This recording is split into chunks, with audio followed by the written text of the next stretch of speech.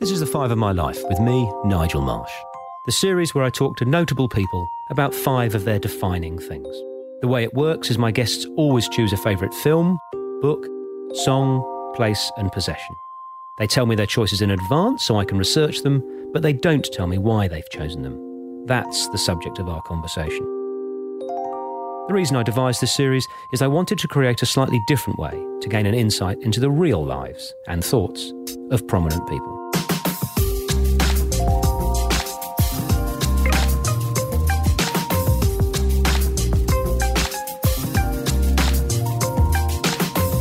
As the face of the global slow movement, Carl is a man after my own heart. It was such a pleasure to get to know the personality behind the crusade in this conversation and learn how the slow movement started. So, Carl, welcome to Five of My Life. Thank you very much. It's great to be here. Looking forward to it. Ever since you and I shared a virtual podium in Slovenia, I have been looking forward to this. It's a small world, isn't it? One of the glories of Zoomland, right?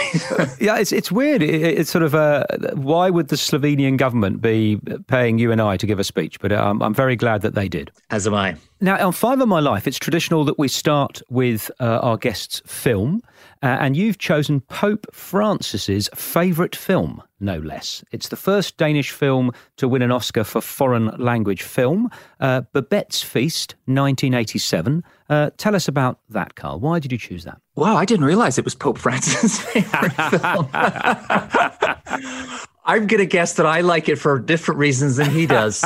Well, I suppose I should give you a sort of potted summary, should I? It's set in It's in the 19th century, late 19th century. It's set in a remote, windswept, austere corner of northern Denmark, Jutland, and it's in a village of a very religious place, a place where pleasure is regarded with great suspicion, and people are all about sort of the Lord and service to others and so on. And into this bubble of plainness and beigeness appears a French woman, an exile from Paris.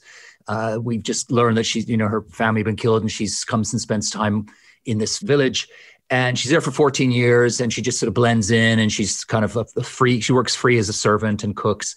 And then she, out of nowhere, wins the lottery in Paris and suddenly has this huge sum of money. And she plows it all into producing the most extraordinary feast. So this is a village where people live on gruel, right? And take a kind of perverse pleasure in eating pale brown fart food. And it's just completely joyless, right? The whole idea, they keep going on about how food is simply fuel to keep the body going in order to keep the soul going in order to pay homage to God. And so suddenly they are brought around the table for this explosive homage to sensual pleasure. Produced by this Parisian woman. It's the kind of, I found it, I watched it, I guess I would have been in my early 20s at the time, and it was in the 80s. And it kind of took me back in a lot of ways to my own childhood, because food has been hugely important to me from day one. My parents are, card-carrying foodies, hugely interested in cuisine. And one of the things we always talked about sitting around the table was food. It was a source of great magic and music and happiness and bringing people together. I guess the film is about the transformative power of food, that it has so much more to offer us than recharging our physical batteries, that it's a kind of art, it's spiritual, it's a celebration, it's communal. We are never at, in my view, our most human and at our most transcendent than when we are breaking bread together. And that Babette's Feast film just brought all of that together to me in a way that was extraordinary. And even thinking about it and talking about it now brings goosebumps to me. And so are you a good cook, would you say? I'm an avid cook. I mean, people seem to like my food. Food has carried on me. That's one of the great inheritances I've had from my parents, is that I love food. It's something that we talk about a lot in my own family and my children. I have passed that on to my kids, who are both huge amateur chefs. They're both away at university now, but that's one of the main things that we communicate. They send me photos of what they've been cooking, or if they've got an unusual vegetable in their box this week, they'll send a WhatsApp message saying, what can I do with this? Or what was the last thing you did with aubergine, and so on. So food is a leitmotif in our family, and it's something that links the generations. So even when my parents come to stay, they will cook with the grandchildren and go shopping to farmers markets together and so on. So it's like a drumbeat in our family. It's a thread that pulls us all together. And where do you think your parents got that from? Is it what led to that? I know where my mum got it from, because in a way, my father is from Mauritius, off the southeast coast of Africa, and it comes from an all singing, all dancing, hot climate, sensual culture. And my mum is almost like a kind of Miss Jean Brodie, right? She's from a sort of austere Presbyterian family. The food my mum grew up versus the food my father grew up were just, chalk and cheese, a little bit like Babette's Feast. And I suppose my father, now I think about it, I had not thought about it before. My father wandered into my mother's life a bit like Babette wandered into that Danish village and brought with him a love, a fire, an obsession with savoring, right? With flavor, with food, with the sensuality of the table. And I just infected my mom with that same bug. And together they've carried on just with that torch. So I thought I'd not seen that connection before, but now I have to tell my father I see him as the Babette of the family. Now we're going to move to the 50s from the 80s for your second choice, Carl. You've chosen the Graham Greene novel, The Quiet American. Tell us why you chose that one. Well, this is one of those books, maybe the book that, it's always funny. You look back on your life and pinpoint certain moments and turns and forks in the road and think, well, that's what pushed me here and brought me. And, one never really knows. But if I had to pick one book that really set the course for my life, it would be The Quiet American. This book is about a journalist who is in Vietnam just as the war is kicking off there in the 50s, 60s. And he meets a wild-eyed, idealistic American called Pyle. And it's really about the idea of intervening in other people's affairs. It's kind of a meditation on whether that actually works. And there's a love story, there's a love triangle and so on. But I guess I think that I was at that point when I read the book, I identified myself with Pyle, who is the idealistic American who believed that you could go in there and help other people. And then I encountered this Fowler character, the journalist, who was a little older, a bit more cynical, and didn't really believe you could help people in that way, that you would stumble in and do more harm than good. And that those twin beacons, innocence and idealism, can lead you into some pretty dark places. And that's sort of what happens in the book. And I guess I came away from that book thinking, I want to be of service, but not in the Pyle mode. I want to be of service somehow by writing about the world, by just being a witness to it, which is kind of what Fowler did.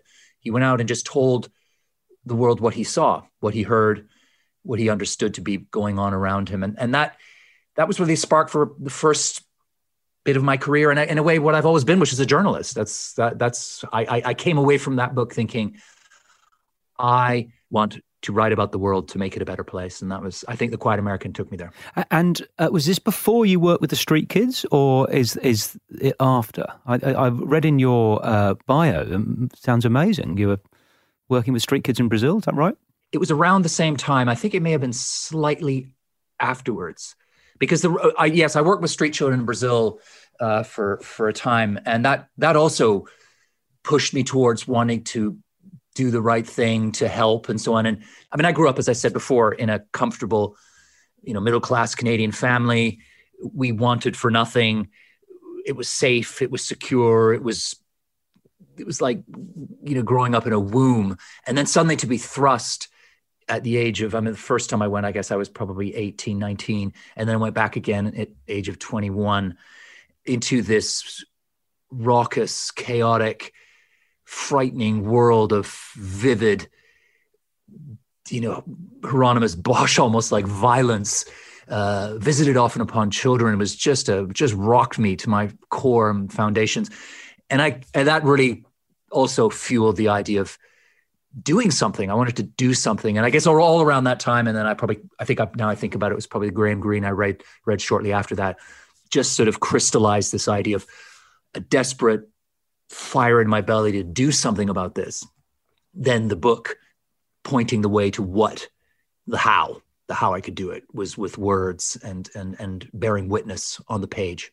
And tell us a bit about your journalism career.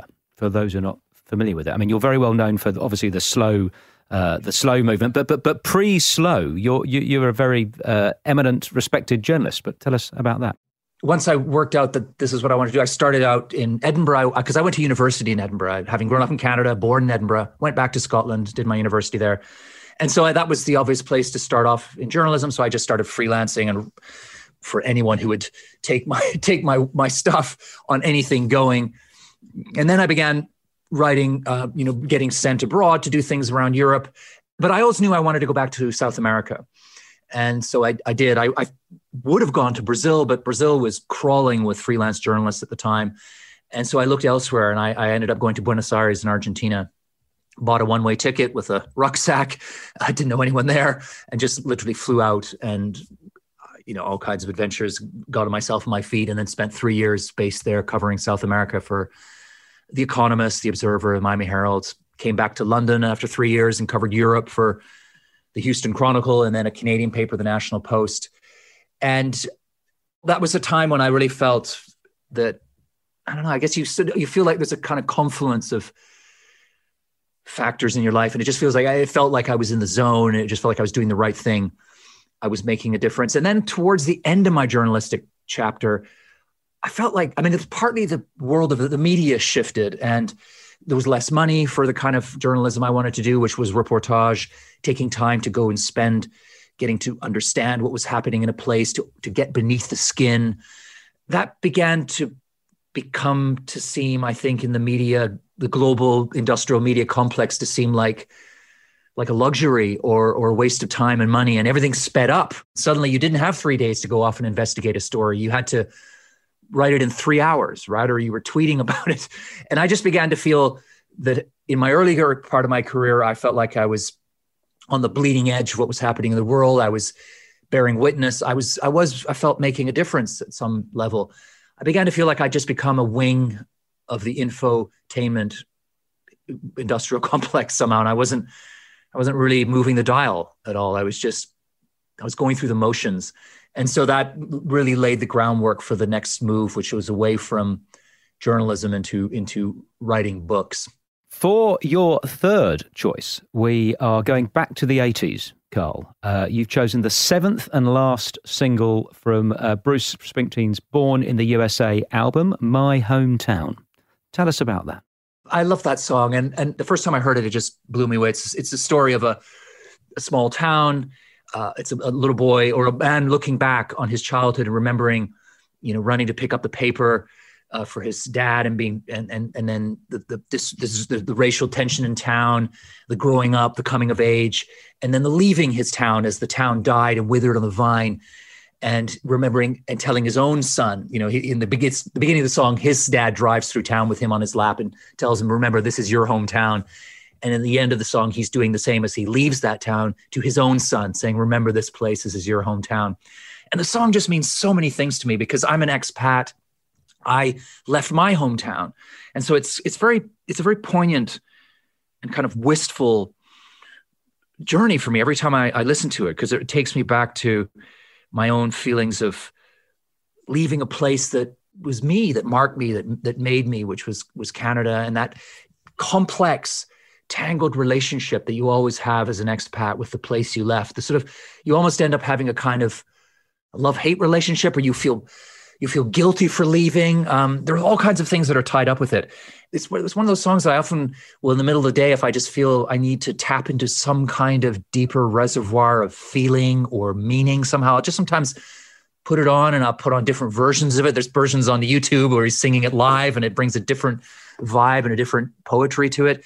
But there's another angle to My Hometown as well, which is that when I became a father and discovered that you don't get to sleep anymore in the early years, and you're always being woken up by howling, mewling infants, and you have to get up and, soothe them in the middle of the night. And I found myself singing My Hometown to both my children in those early years. And it was the song that soothed them. It became a kind of lullaby. So in many, many hundreds, probably thousands of nights, I have found myself with one of my two children cradled in my arms, singing very softly to them Bruce Springsteen's My Hometown. And so there's a kind of, I don't know, there's a sort of symmetry to that it was me leaving my hometown, leaving the cradling arms of my own childhood, and trying to bring some of that back by singing it to my children in the dead of night and so on. And so it's a song that sometimes we play. We don't often play it. It's not part of our family soundtrack when we're in the car going somewhere. But when you asked me to think about songs, it was an easy choice for me to pick that song. But I had not really talked to my children about that song before, but I sent them a YouTube clip of him singing this song. It was in a live version, which I found particularly affecting. And it was amazing. They both wrote back to me right away and said, God, I remember this. It's so funny. But I know this song so well, right? It's sort of, it's there, filed away in a deep, loving archive somewhere. So I know, I just love this idea of, we started off talking about Babette's Feast and the leitmotif of food passing through the generations. I see that song doing something very similar, sort of weaving together me with them, our generations, and perhaps they will pass it on in some different format to my grandchildren and their kids one day.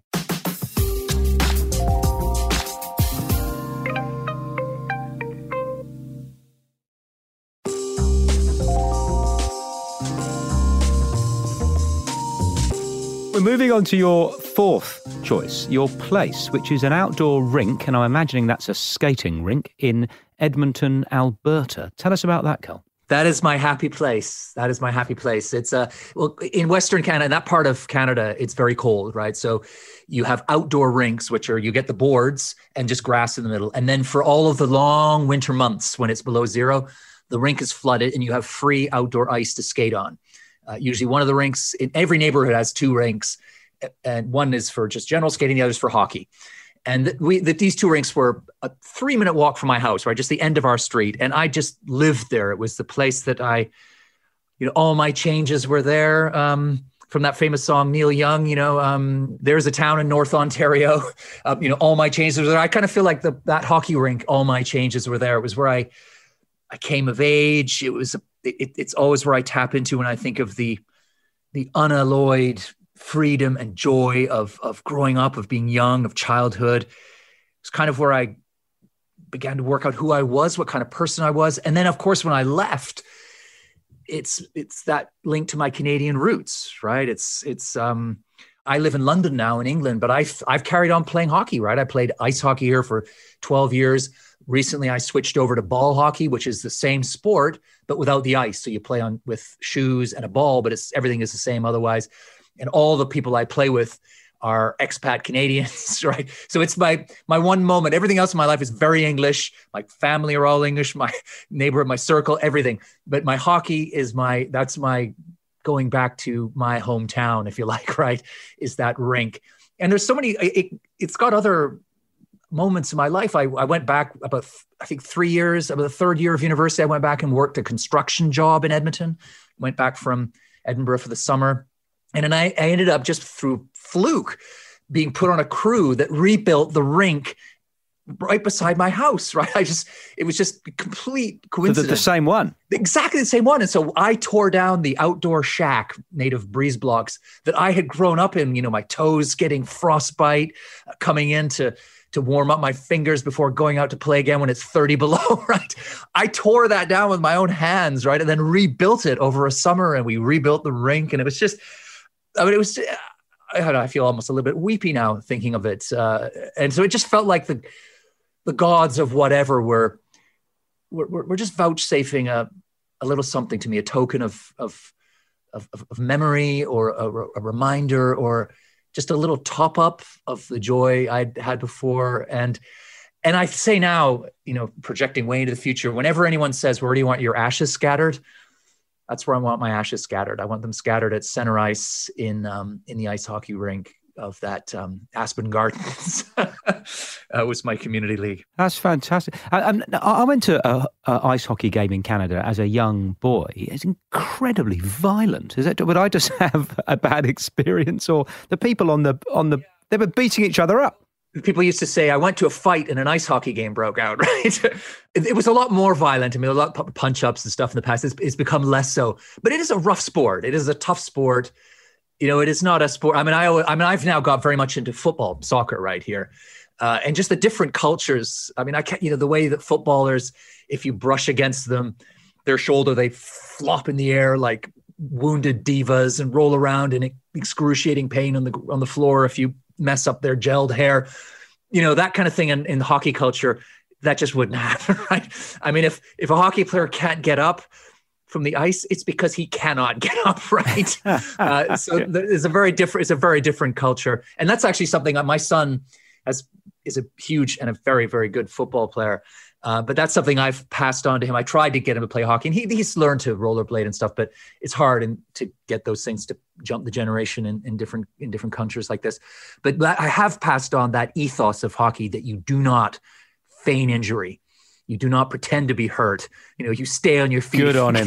But actually, just to round out the idea of ice hockey, no, it is rough, but it is also a game of rare and exquisite poetry. I mean, there's so much finesse. And I'm actually not a kind of rough player at all. I'm the kind of person who's trying to avoid getting hit. I'm a playmaker and a scorer. And I love the geometry and the music of the game, which is a hymn to me. You wrote wonderfully and I mean, I know I shouldn't have favorites, but my favorite of your books is Boulder. I just thought it was a sensational book, but that started with a story about you struggling with the challenges of getting slightly older and maybe not being at the peak of your game. Yeah, well, that was again, as I said before, a personal existential crisis. Boulder started off when I was at a hockey tournament up in the north of England. My team were in the quarterfinals, and it was 1-1, and we were struggling to beat a team that we had annihilated the year before. And then out of nowhere, I scored an amazing goal. It's off a face-off. If anyone knows anything about hockey, it's a difficult, rare kind of goal to score. And I scored it. And it was just one of those amazing, kind of life-affirming moments. And we were all going crazy, and my team was propelled into the semifinals. And I came off the floor floating on air. And then one of the organizers in the dressing room came up to me, and he was looking at player profiles. And he just said, I don't know where he said, it turned out that I was the oldest player there. And I knew that I was one of the oldest, right? I'm not in denial. I mean, most of the players there are my son's age, right? They're in their 20s or their 30s. But I somehow being the oldest, I don't know, I felt that my blood running cold in my veins, and suddenly all these questions began crowding in on me. I was thinking, well, are people laughing at me? Do I look out of place here? Should I take up a different, more age-appropriate pastime like bingo, maybe, right? And I got nothing against bingo, but I prefer hockey, right, for now anyway. And it was so strange because the important thing was that I was playing well, I was having fun.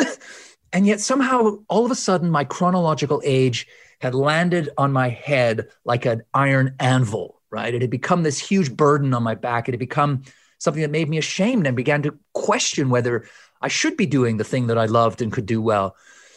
And I don't know, it shook me down to my roots. And I came away from that tournament thinking, why? Why do we feel so guilty, so afraid, so ashamed? Why do we lie about our age? Why has it got this terrible power over us, our chronological age? And is there a different story to tell about aging? One that would make me feel okay about being the oldest player to tournament. Actually, not just okay, but proud of it, right? And that was kind of the spark and the starting point for writing Boulder. But yeah, it's true. Yeah, that also, the hockey was woven in there as well. The fifth and final choice on Five My Life is often my favourite. It's the possession. People tend to get quite personal with this, and you've chosen an art pencil wrap. Could you tell us why, but could you describe it first? It's a gift from my wife. It's a kind of canvas wrap that folds over. It probably wraps up sort of 3 times, and then there's a little buckle on it. You open it up, and it just splays out an array of pencils and little charcoal pieces and a couple of erasers and so on. The kind of thing that artists would have used, for decades, centuries, possibly in different forms. I really struggled at first, actually. It was funny when you asked for me to choose a possession. My first reaction was how am I going to do that? Well, do I pick a hockey stick? I'm just so uninterested in possessions. And whenever that dinner party parlor joke or question comes up, what would you save if you were running out of your burning house? I could never really think of anything because there's just nothing that I couldn't replace that I cherish that much as an object, to be honest. And then I thought, well, actually, I probably would reach for my canvas art pencil bag because it's got so many good associations. There's little nicks on it, and it's clean and tidy as it was before because it's lived along with me. And I'd want to remember some of those little traces that have been left behind. and feel its heft and its weave again in my hand. And I'm not an artist by any stretch of anybody's imagination. I'm terrible at drawing. In fact, it's a kind of family joke how bad I am at drawing. But I love drawing, right? I love sketching. And it ties into really what I suppose in some ways what many people have called my life's work, which is the idea of slowing down.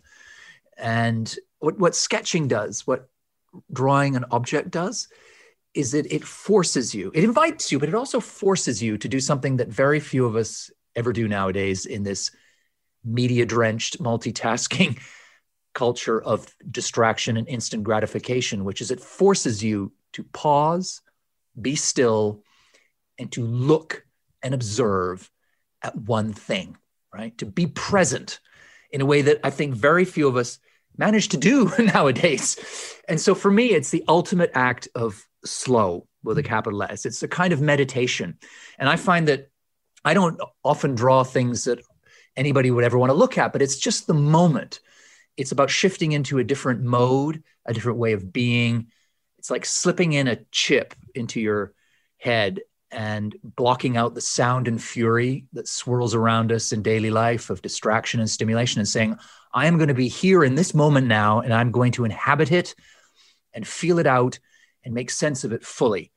And so I don't take it everywhere with me. And sometimes I just have a pencil and in my pocket and I'll do a little sketch. But I know that when I reach for that canvas bag, just to feel the rough texture of it in my hand, I know I can feel that I am on my way to a moment of serenity, to a place of tranquility, to a kind of reconnection with myself and the world around me. And I know that I'm going to open it out, choose a pencil, and the rest of the world is just going to melt away into insignificance and background nothingness. And I'm just going to be.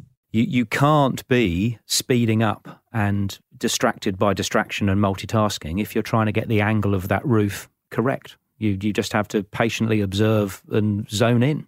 There's a kind of simplicity and minimalism about drawing as well, that it comes down just simply to you, the pencil, and the line that you're trying to capture. And I think in a world of spiraling complexity and constant distraction, that is such a bomb, isn't it? Right? Such a gift just to switch into that very simple mode.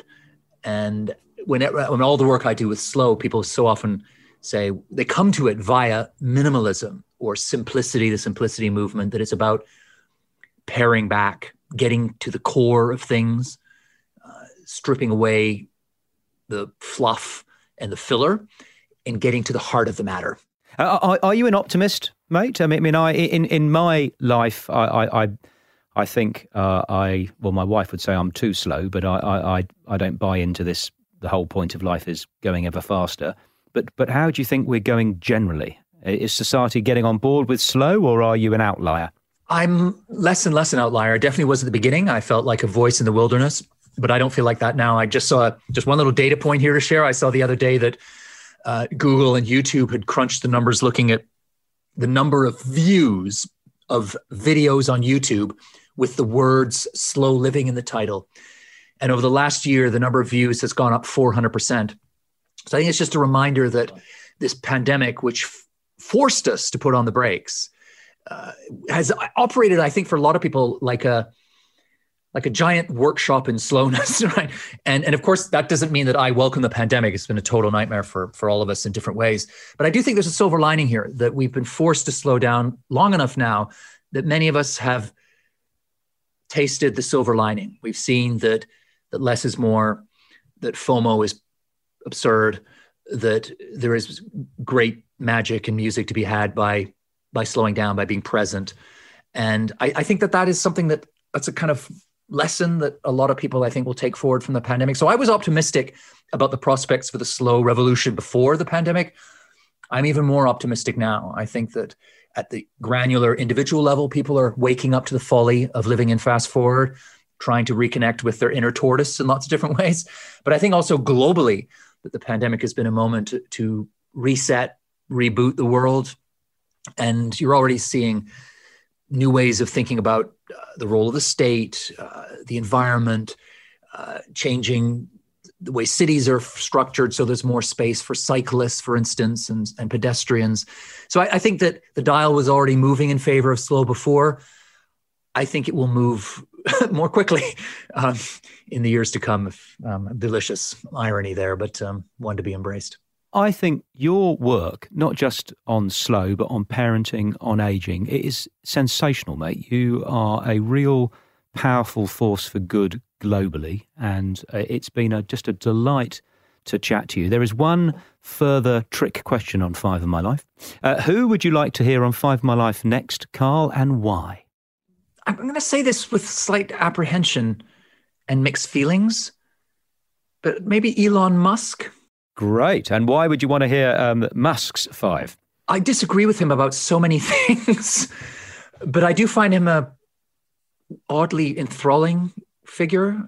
And so much of what he does seems to be aimed at the public arena. And then other times it seems wildly unfiltered.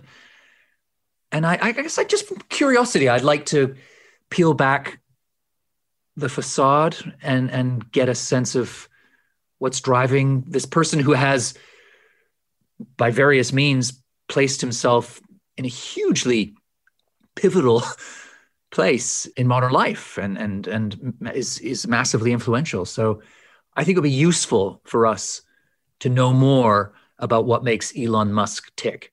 Challenge accepted. We will start the hunt as of tomorrow morning. Carl, this has been a total joy. I was looking forward to this for weeks, and thank you for coming on. And I wish you all love and success with your important work in the future. Thank you so much. It's been a treat. It's been a joy, actually. I'm going to go away with much more to think about than I came into it with, which is always a good sign from an interview. So thank you. I've enjoyed it from start to finish. And I send you a big, warm, slow embrace from my pandemic bunker in London. Fantastic. Keep sketching, mate. Yeah, hopefully I'll keep getting better at it, even if very slowly. Five of My Life was presented by me, Nigel Marsh. Producer, Alex Mitchell. Sound production and theme music by Darcy Thompson and Matt Nicholish.